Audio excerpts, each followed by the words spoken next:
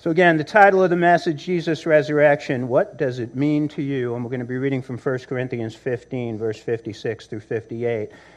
The sting of death is sin, the strength of sin is the law, but thanks be to God who gives us victory through our Lord Jesus Christ. Therefore, my beloved brethren, be steadfast, immovable, always abounding in the work of the Lord, knowing that your labor is not in vain in the Lord. And our Father, on this morning, I just want to, Lord God, ask that you would not let one person leave this place or people who are watching today on television, Lord God, before just the meaning and the depth, and the passion, the reality, the relationship, the experience that comes to us through the resurrection of Jesus Christ. May it live in their hearts. Pray this in Jesus' name, amen. Hey, my son and his beautiful wife, Mariah, are here with baby, my granddaughter, Charlotte, and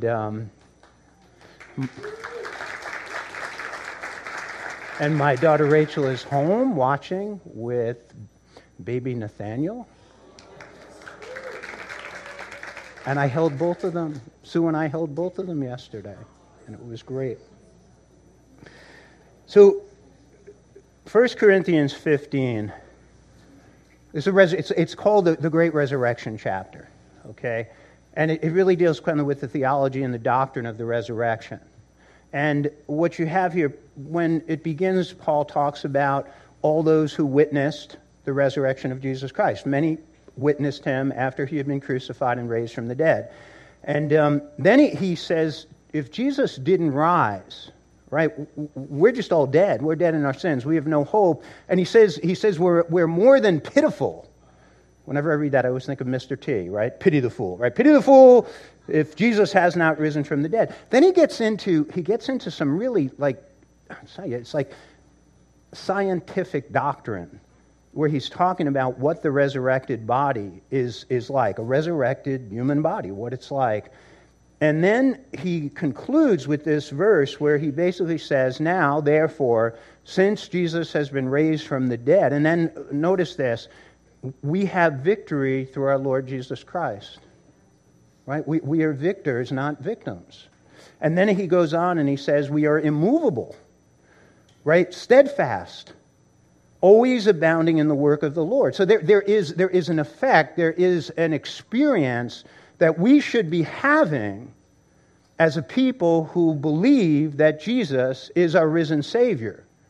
So it's not just an intellectual assent of belief. It's something that should be living in us. It should be living in our hearts. It should be essentially working itself out into every cell and fiber of our being. It makes a difference.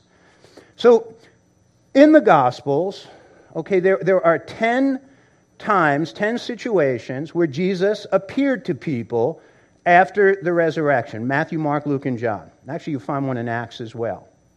So what I would like, by the way, that's a great chart. You want to take a picture of that or get that name, Google it, and you can find it. Some theologian did a great job just mapping that out for you. You may want to do some studying of that. It's a great this week, study the resurrections of Jesus, because you get some wonderful verses about those who experience the risen Savior. But what I want to talk to you again about today is, what does it mean to you? So the first thing I want to share is love. So the first person, okay, who was the first person to see the risen Savior? Mary Magdalene, right? What was in Mary's heart for Jesus? A whole lot of love. A whole lot of love. John the Apostle, there was a whole lot more love, right, for Jesus that he had than the other apostles. And Mary Magdalene and Mary, the mother of the Lord. They're the three that had this passionate love for Jesus. So watch.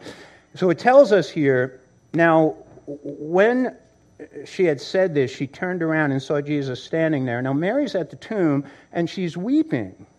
She's looking into the tomb. I mean, man, her eyes are filled with tears. She's grieving. You know, when you go through a time of grieving, and you ain't thinking, right? You're just so filled with the grief, you can't see anything around you. And so now when she had said this, she turned around and saw Jesus standing there and did not know that it was Jesus. And Jesus said to her, "Woman, why are you weeping?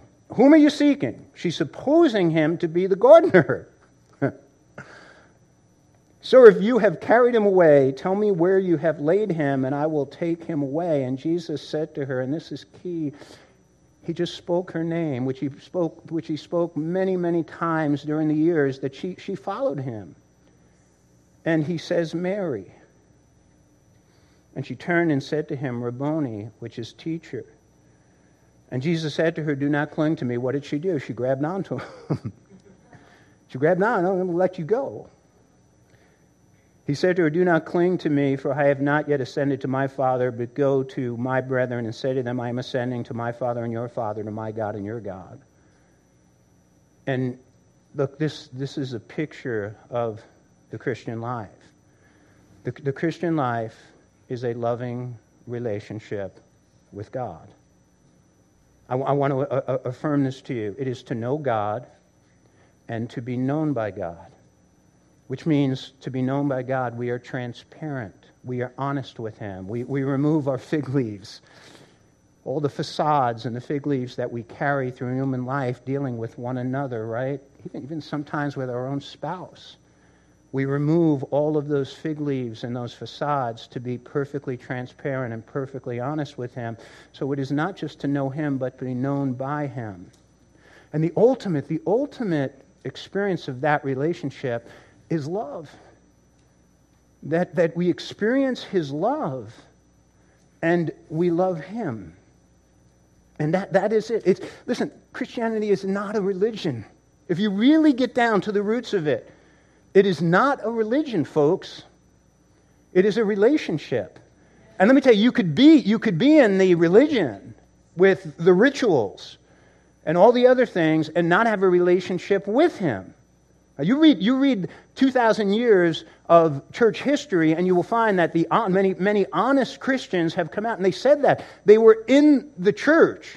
They experienced religion. They were baptized. They were experiencing communion, but they did not have a relationship. John Wesley, in fact, who started the Methodist Church, probably one of the great leaders of the church through the centuries, that was his experience. He had the religion, but he didn't have a relationship. And it was never meant to be a religion. It was meant to be a relationship, and a relationship ultimately of love, of experiencing the love of God and then loving God. Because we need love.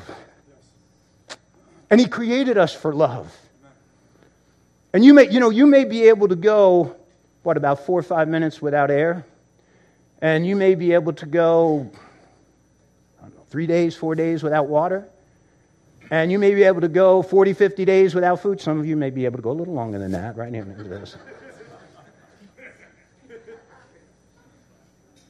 And just as you have those needs for food and water and air, the human being has a great need for love. We die without love. It may not be as quick as dying without air, but we die without love. And you look at people, right, when they are not experiencing love or giving love, they die. They become hard. They become angry. They become bitter. Their soul dies. Their heart dies. So during World War II, when the battle was going on in the Philippines, and Philippines, all of the islands, Manila, the island, battles between the United States and Japan, what was happening is there were these children being left, their parents, their moms and dads were being killed, and there were all these orphan babies. And so they were brought into the military hospitals, and the doctors were taking care of them, the nurses were taking care of them, but they were dying. And they were given the best medical attention.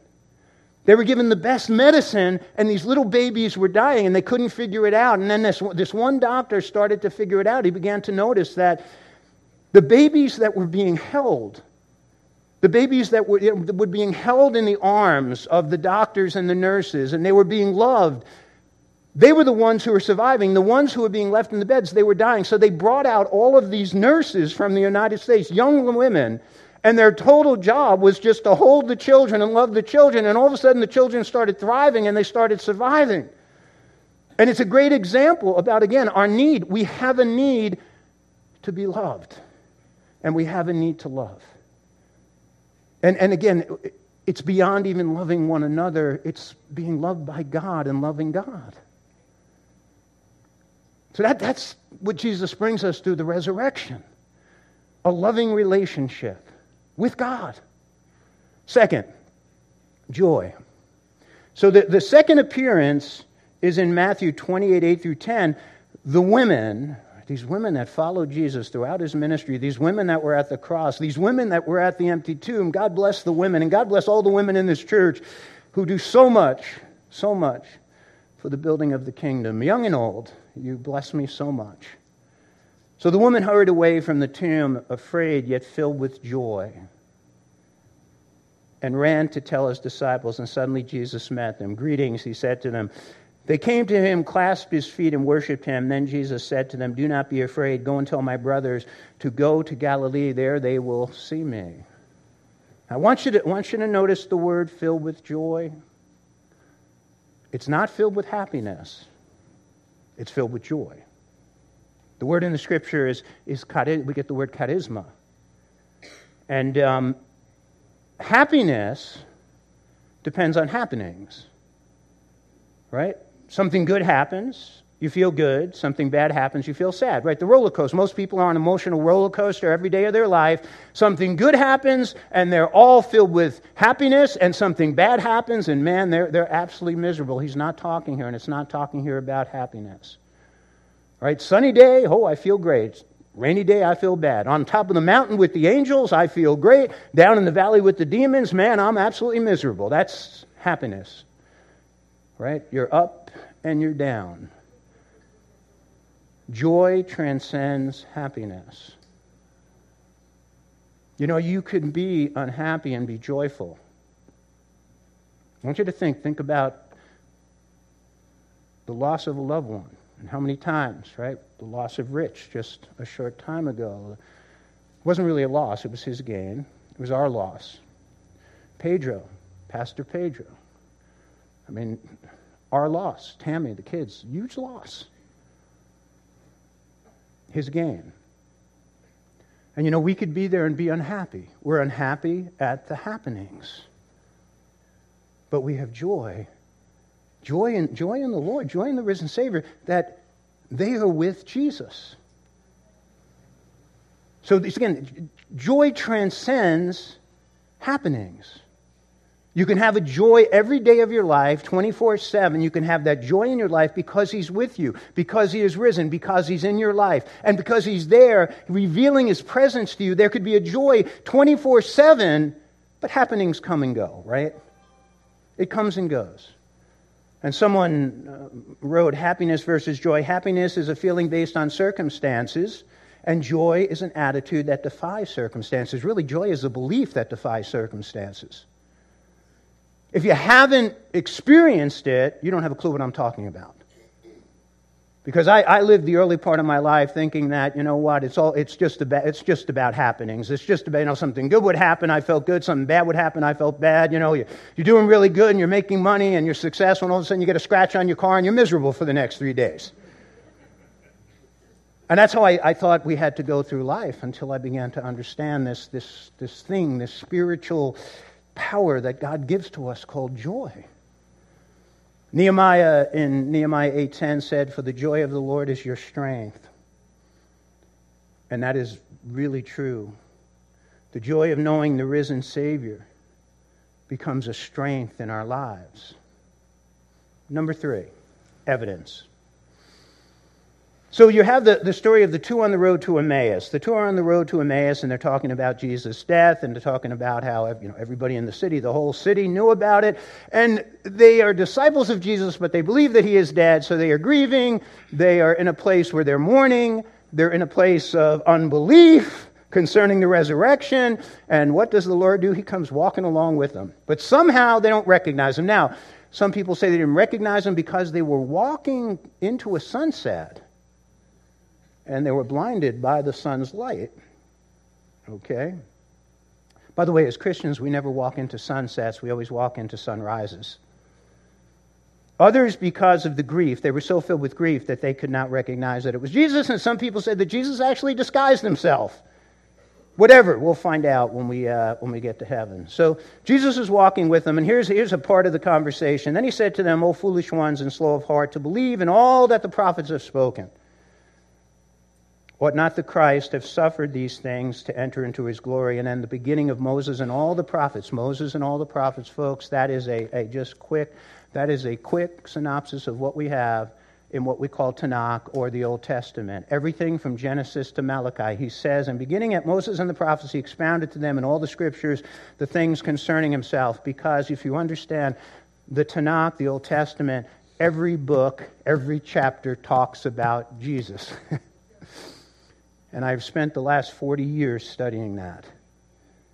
Studying the Hebrew, studying the verses, and you hear me talk about this. There are over 300 prophecies in the Old Testament about Jesus. Actually, there's about 400. You'll find prophecies about his birth, right? The place of his birth, the time of his birth, the manner of his birth, his betrayal, the manner of his death, people's reactions, piercing his side, burial. I'm going to just show you three really quick here. Micah 5:2. But you, Bethlehem Ephrathah, though you are little amongst thousands of Judah, yet out of you shall come forth to me the one to be the ruler of Israel, the ruler, the Messiah, who's going forth from old. He's everlasting. It's a prophecy saying the Messiah would be God. And that is a prophecy that speaks of his birth. And by the way, when Herod inquired of the priests as to where the Messiah would be born, what did they say? In Bethlehem. People knew that. In Psalm 22:16, by the way, Psalm 22:16, between verse 12 and verse 18, you have about 10 prophecies that Jesus fulfilled while he was on the cross. But just this one, it says, For dogs have surrounded me, a congregation of the wicked have enclosed me, and they pierced my hands and my feet.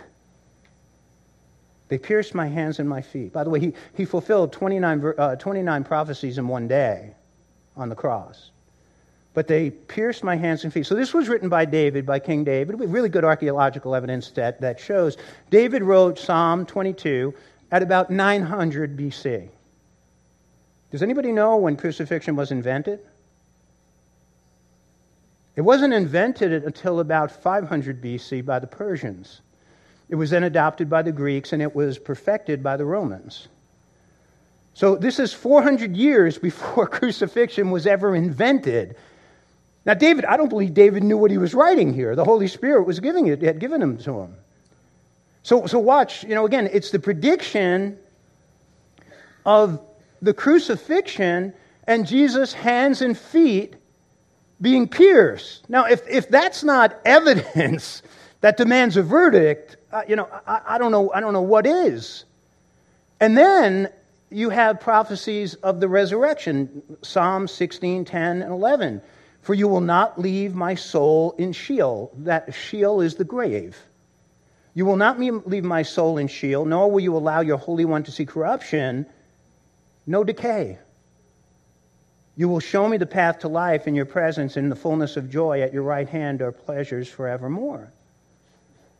Now, again, that's a prophecy and a prediction that the Messiah would rise from the dead. And there are a number of those prophecies, again, in Tanakh, in the Old Testament.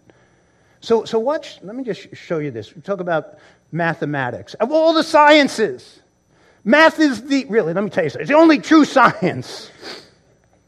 I study, scientific theories. You look at this. You study scientific theories for the last 100 years, you'll find 90% of them have been proven false. While the scientists were there and saying it's happening, what you have today, it's like science is used when it's politically convenient.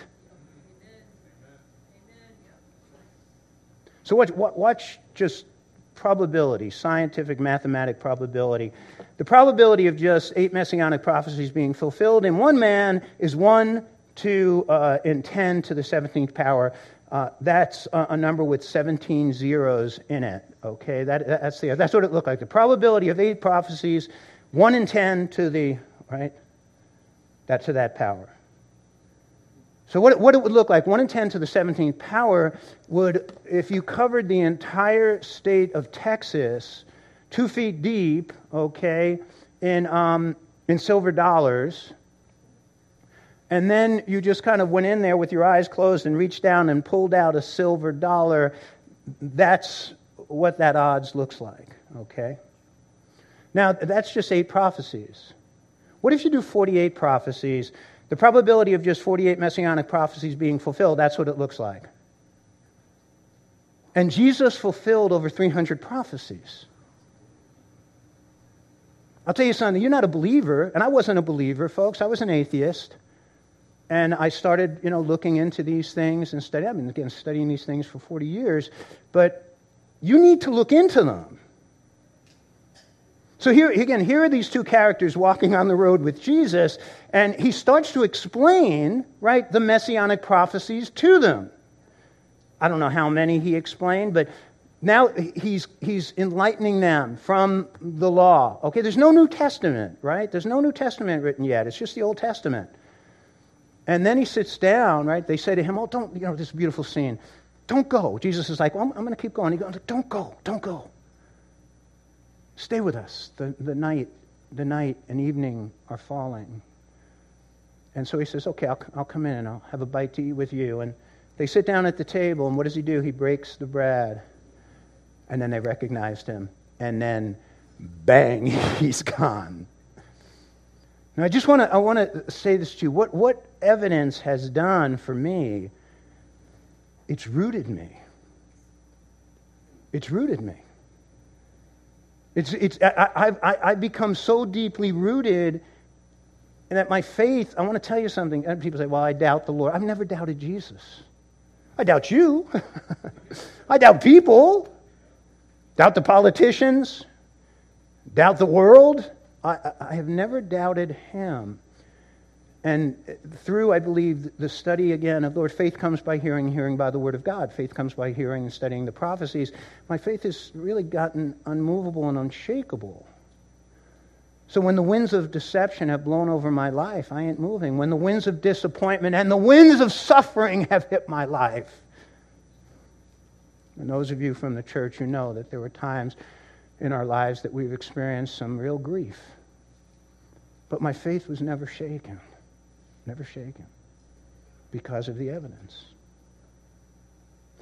The next is peace. In John chapter 20, 19 through 20, then the same day at evening, being the first day of the week, when the doors were shut, this is later that night, Sunday, right? He appeared to Mary Magdalene, he appears to the 2 on the road. Now he's going to appear to the apostles. So when the doors were shut, where the disciples were assembled for fear of the Jews, they're terrified. They're terrified they're going to get crucified. They were assembled for fear of the Jews. Jesus came and stood in the midst of them and said, peace be to you. Shalom. Beautiful word, shalom. And when he had said this, he showed them his hands and his side, and then his disciples were glad. Then they saw the Lord. So Jesus said to them again, peace to you, shalom. And as the Father has sent me, I also send you. And when he had said this, he breathed on them and said to them, receive the Holy Spirit. Peace.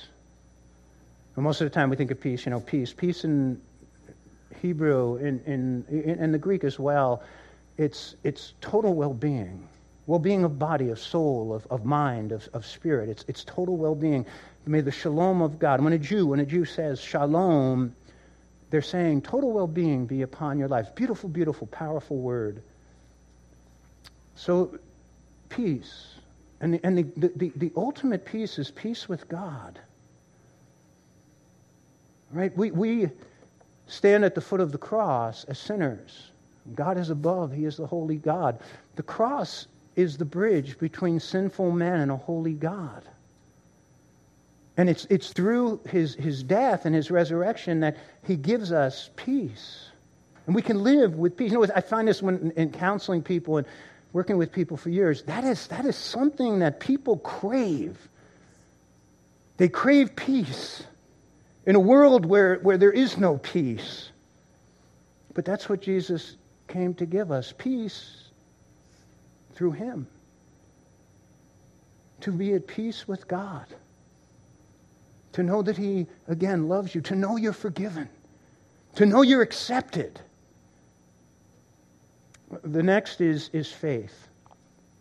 So we know Thomas, right, is the doubter. So the next week, was 8 days later after Resurrection Sunday in John chapter 20, 24 through 28. Now Thomas, called the twin, one of the 12, was not with them when Jesus came. The other disciples therefore said to him, "We have seen the Lord." So he said to them, "Unless I see his hands and the print of his nails, and put my finger into the print of his nails, and put my hand in his side, I will not believe." By the way, you want to see some great evidence that I believe there's great evidence that the Gospels are true, is when they were written with incredible honesty. And they show Peter denying the Lord. They show the apostles not believing. They show them hiding. They show them deserting him. I mean, if we were going to write a story about Living Word Community Church, and I want to take the 12, the 12 great leaders through the history of Living Word Community Church. Sammy, we would tell all the bad stories, right? Because there have been some bad stories, right? Where sometimes we're not so proud of ourselves. We've fallen short of the glory of God. But you read a biography. Hey, by the way, read a presidential biography with presidents that we know some of the things that they've done, and they don't tell you all the bad things, they tell you the good things. Autobiographies are the worst. So Matthew, Mark, Luke, and John, okay, Matthew, Mark, and outside of Luke was a historian who gives us a historical account of Jesus, but the other three were with Jesus. Mark wasn't an apostle, but he was there the whole time. He was a young kid. When they write with this candidness, and here's Thomas, and basically Thomas is the doubter, Thomas is the unbeliever, and they're totally honest in the presentation. And after 8 days, his disciples were again inside, and Thomas with them, Jesus came, the doors being shut, and stood in the midst and said, "Peace to you." And then he said to Thomas, "Reach," right here it is, "reach your finger here and look at my hands, and reach your hand here and put it into my side. Do not be unbelieving, but believing." And Thomas answered and said to him, "My Lord and my God." Jesus, again, showed him his hands, pierced. Hey, by the way, that's a reminder for all of us, for all eternity. We're going to see that those hands are pierced when we get to heaven, just to remind us how much he loves us. And Thomas then falls on his face, and he says, "My Lord and my God." Now, Thomas experiences here faith. Jesus says this, "Thomas, because you have seen me, you have believed. Blessed are those who have not seen you, yet have believed." I have never seen Jesus. Never seen him. I'm going to tell you a little story in a second that you may say, "Oh yeah, but you said you didn't see it." Well, I'll tell you a story in a second. But I have never seen Jesus face to face. Yet, like it says in 1 Peter chapter 7 and chapter 9, Jesus Christ, whom having not seen, you love. I want to tell you something. I've never seen him. And I love him more than anyone. Love him more than anyone. And I've never seen him. And though now you do not see him, yet believing you rejoice with joy inexpressible and full of glory, receiving the end of your faith, the salvation of your souls. I've never seen him, but I believe in him. Folks, I believe in him more than I believe in you. By the way, I believe in him more than I believe in myself. Because he never changes and is the same yesterday, today, and forever. And sometimes I could be a little changing, a little flaky. Number 6, guidance. So a few weeks later, they're up on the Sea of Galilee. 7 of them are fishing. Jesus makes them breakfast on the shore. You've heard me talk about having breakfast with Jesus. Having breakfast with Jesus is a great thing. I have it every morning, have breakfast with Jesus. And then Jesus said to them, "Children, have you any food?" Right? He calls out to them, "Have you any food?" And they answered, "No." And he said to them, "Cast the net on the right side of the boat, and you will find some." And so they cast, and now they were not able to draw it in because of the multitude of fish. They caught 153 fish. Cast it on the right side of the boat. He's giving them guidance. He's giving them direction. Don't we all need guidance and direction in this life? Don't we all really need some supernatural guidance and direction in this life? Why are there so many psychologists, psychiatrists, counselors, pastors, teachers, right? Because people need guidance. People need guidance. So he says to them, "Cast your net on the right side of the boat." Hey, by the way, if you're not catching what you want to catch, if you're not getting what you want to get, if you're not experiencing what you would like to experience, Maybe you're casting your net on the left side of the boat instead of the right side of the boat. Now, I'm not going to get into all kinds of material stuff with you with this, but I'll say this to you. If your net of your heart is empty, or maybe you need more love in it, or maybe you need more joy in it, maybe you need more peace in it, maybe you need more of the fruit of the Spirit: love, joy, peace, patience, kindness, gentleness, self-control, self-mastery. Maybe you need more of that in your heart. Maybe you've been casting your net on the wrong side of the boat. I frequently see that. In counseling people and meeting with people, you look at them and it's not going the way they want. They're not experiencing what they want. There's something missing. There's an emptiness there. There's chaos instead of peace. There's misery instead of joy, and there's hatred instead of love. Maybe you're casting your net. Remember, when you cast a net, right, you're going to catch stuff. You may get a lot of seaweed. You may get a lot of sea junk. You may get some dead wood, driftwood. But when you're casting your net on the right side of the boat, you're going to catch what He wants you to catch. So there's guidance. There's guidance. Number 7 is renewal. Hey, our hearts can get hard, right? We become disappointed at times with things. We become disappointed with people. We become disappointed with the world. You see a lot of evil. You see a lot of pain. You see a lot of suffering around you. Sometimes our hearts just get hard because we do bad things. But our hearts can get hard. Our faith, right, can get old.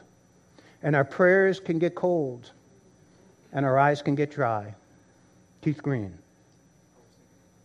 And we can drift away, right? We drift away. And we drift away like Peter, right? Peter was there with Jesus, and he's drifting away. And he's drifting further and further away until he just flatly out denies Him. Denies Him 3 times. So when Jesus has breakfast with the 7 up at the Sea of Galilee, it's a time of renewal for Peter. So the word, I'm just going to read one. He asked Him 3 times. So when they ate breakfast, Jesus said to Simon Peter, "Simon, son of John, do you love me more than these?" Because that was Peter's issue. He didn't love Jesus enough. And He said to him, "Yes, Lord, you know that I love you." And He said to him, "Feed my lambs." I've been having breakfast with Jesus for 40 years. About 30 years ago, 2 of my best friends, who are still very good friends of mine, they said to me, because when I accepted the Lord and then I married Sue and I started to go through Bible college and then I went through seminary and I was working in a church and I planted Living Word, they were like, I wasn't involved. We used to go out drinking all the time. We'd go out, hanging out together, and I wasn't doing that with them. And I think it was John who said to me, he said, "You still believe in Jesus?" He was like, "You're still into this Jesus stuff," he said. He goes, you really believe in Him? And I said, well, and this is what I said to him. I said, I just hung out with Him for 2 hours. Literally, praying and reading in the Word and just being with Him, sensing His presence. And that's what I've been doing for 40 years, every morning. You know why? Because I need to. I need renewal every day. I need to renew my relationship with Jesus every day. I need to experience His forgiveness every day. And I need just to, be touched by His love every day. I need that clean slate, fresh start, new beginning every day. I need that. And that's what I get when I hang with Him every morning. You ever read the book by Ernest Hemingway, The Capital of the World? I read a lot of books. But I didn't read a whole lot of books until I was about 22 years old. And I don't think I picked up a book all through high school.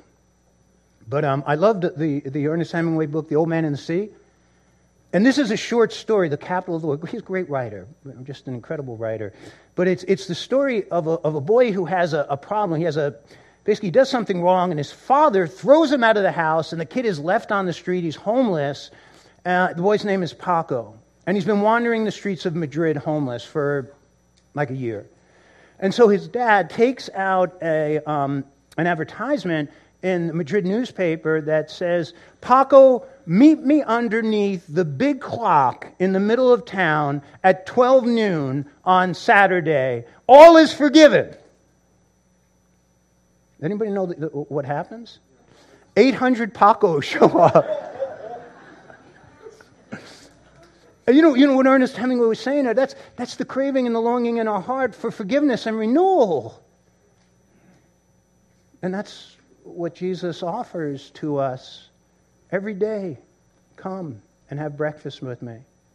Experience my forgiveness, my grace, my mercy. You know, it's funny, this morning, yesterday was a really good day. I got up and had time with God. I worked out. I did some work on my sermons. Visited my mother. Then spent time with my kids and their children. And it was a really good day. And then this morning when I spend time with Jesus, I always praise Him, thank Him.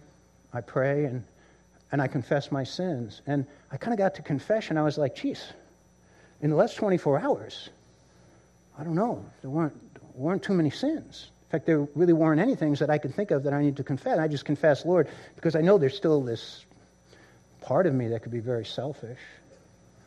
But other than that, it wasn't a whole lot to confess. But boy, I'll tell you, it was a time of incredible renewal this morning.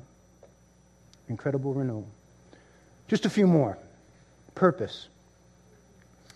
So in Matthew chapter 28, 16 through 20, we call it the Great Commission, right? Now it's getting closer to Jesus' ascension, and then the 11 disciples went away into Galilee to the mountain which Jesus had appointed for them. And when they saw Him, they worshipped Him, but some doubted. And Jesus came and spoke to them, saying, all authority has been given to me in heaven and on earth. Go therefore and make disciples of all nations, baptizing them in the name of the Father, Son, and Holy Spirit, teaching them to observe all things that I have commanded to you. And lo, I am with you always, even to the end of the age. Amen. Notice the word make disciples. That's the mission of our church. We are here to make disciples. Disciples are people who are followers of Jesus. We're not here to make people who just simply come on a Sunday, and sit, just church people. We're here to make disciples, people who become true followers of Jesus. How do you do that? Well, you share the love of God with a person. You do it from your heart. You show them that you really do care, because they don't care what you know until they know that you care. And, you build a relationship with them, and you share the good news with them. You share that word of God's love and what God did for them through Jesus Christ. And they come into a relationship. And then simply what you do is, you teach them. You teach them about Jesus. You share Jesus with them. And that's how we essentially make disciples. And I'll tell you, just when I first came to the Lord, I was in the fitness business, and it started with just a couple of people. It was great. The Nautilus Center. If you ever did a Nautilus workout, you basically belt them in on a machine, and they're stuck there for 60 seconds before you put them on the next machine. And there were 12 machines. So I had about 15, 16 minutes to be able to witness them share the gospel before I let them loose. And but I had the privilege of sharing and having a few people come to Jesus. We used to do Bible studies on the racquetball court. Eventually, we started doing them in our home. Eventually, that led to the beginning of a church, and then to what you see here today, and other churches that have come out of here. But that's just a sharing. You share Jesus, and then they make that decision to take Him into their hearts, and you teach them about Jesus. That is a great purpose to be living. Think of it, sharing the love of God with people, in deed as well as in word. What a great purpose to be living in this life with. You have purpose to build your businesses and to build your careers and to raise kids and all the others. That's all good. There's nothing wrong with that. But here's a purpose above purposes. And He gives us purpose. When purpose is experienced. It brings passion, and it's a beautiful thing when you have a passion and you live with that passion every day. Number 9 is calling. This is one that I think a lot of times people miss. In 1 Corinthians 15:7, it says, and after that he was seen by James, then all the apostles, and it talks about Jesus appearing to James, and this is talking about James. Who was James here? Do you know? It was his half-brother. Mary had other children, okay? The virgin birth was through, the power of the Lord, through the Spirit, but then she had other children. And one of them was James. And by the way, they were unbelievers. All of Jesus' brothers were unbelievers until after the resurrection. Now, after the resurrection, Jesus met with James. And I believe, you know what he did here with James? Who became the leader of the church in the book of Acts? James. Acts 15, James is the leader of the church. I think this is Jesus saying to him, now James, right, you're going to become the leader of the church. James, you're going to lead the church now through this very turbulent period as the church expands in Jerusalem and then to Samaria and Judea and to the very ends of the earth. And it's a calling. And God gives us a calling. He's calling you today. So there's one, if you know me, I think I'm pretty level-headed. I think I got both feet pretty firmly on the ground. But there's one experience that I had shortly after I accepted Jesus. I had a dream while I was sleeping. And I was sitting in an arena, like the Colosseum in Rome, sitting on the stone. And all of a sudden there were these guys who walked past me with robes, and all I saw were their sandals. And I kind of in my spirit said, oh, Jesus, it's like the apostles are walking in front of me. And then the last one to walk by, all I saw was a hand. And it didn't say anything. He didn't say anything. He just followed me. And that is where I felt I received my calling to do what I'm doing today. But I'll tell you this, I never in my wildest dreams ever imagined I'd be doing this. Never. But he called me to preach and teach his word. Last one. Power.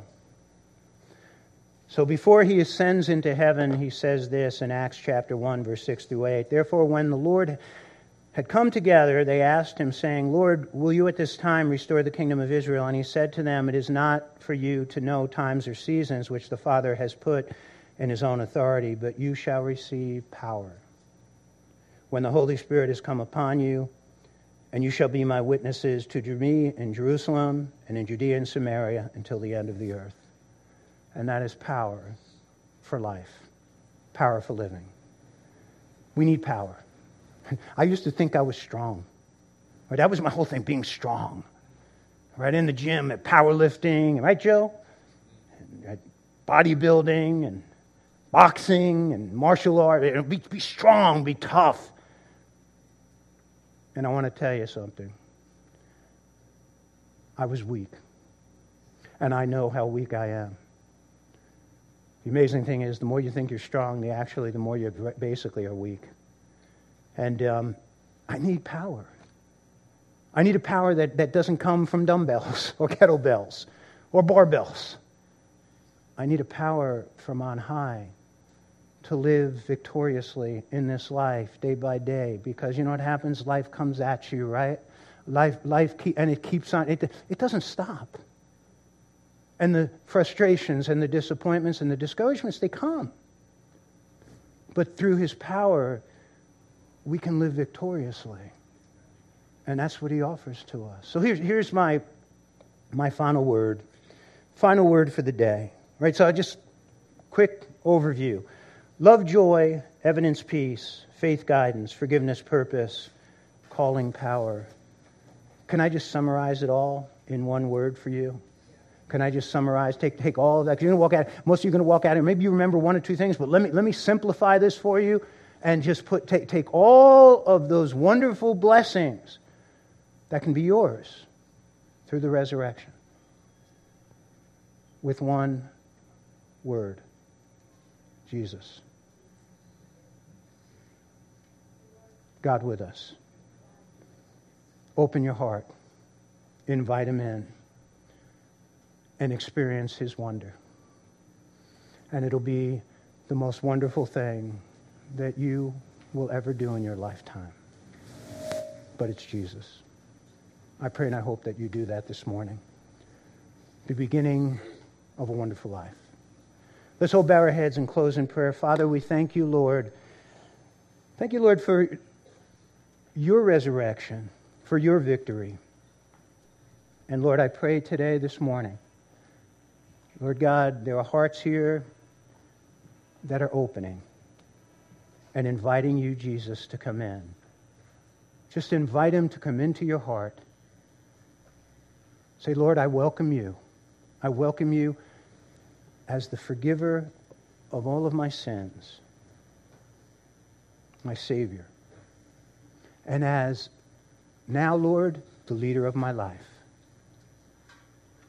And I pray, Lord God, that your blessings that we've looked at today would fill me. Through Jesus Christ our Lord, amen.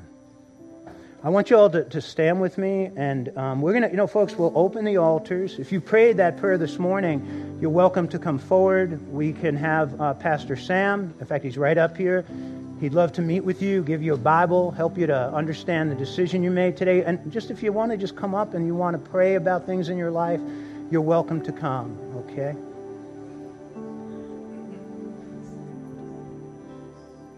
Thank you, Pastor Frank. Yes, the altars are open for you. That's why we built them, for you. That you may come and maybe have some quiet time with the Lord or pray with somebody. So please take advantage of it as we sing this closing song.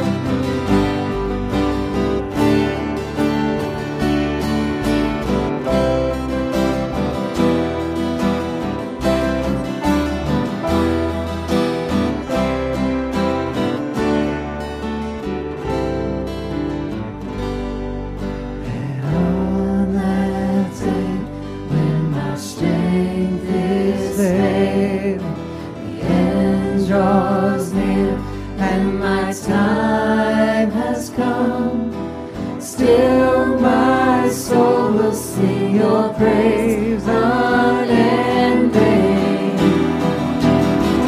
10,000 years and then forevermore. Yes, forevermore. Bless the Lord, oh my soul, oh my soul. Worship His holy name.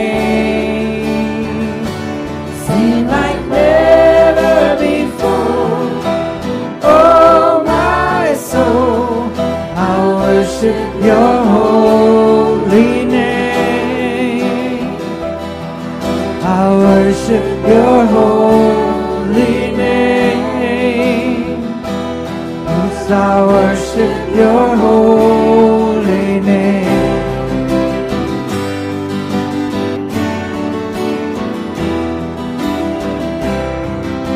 Oh, let's sing like never before. Sing like never before, oh my soul. I'll worship your holy name.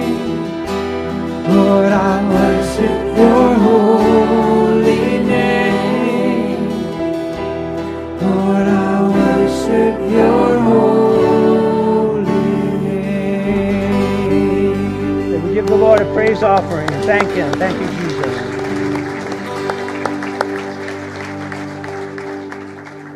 I hope you all leave with Him in your heart today. I hope He dwells there always. And you can have that experience every day. Every day, you can have that experience of Jesus. And it is truly a wonderful experience. May God the Father, Son, and Spirit go with you all, bring you home safely. Bless your resurrection day, your marriages, your children, your grandchildren, your homes, the work of your hands. May He fill your nets always. In Jesus' name, amen.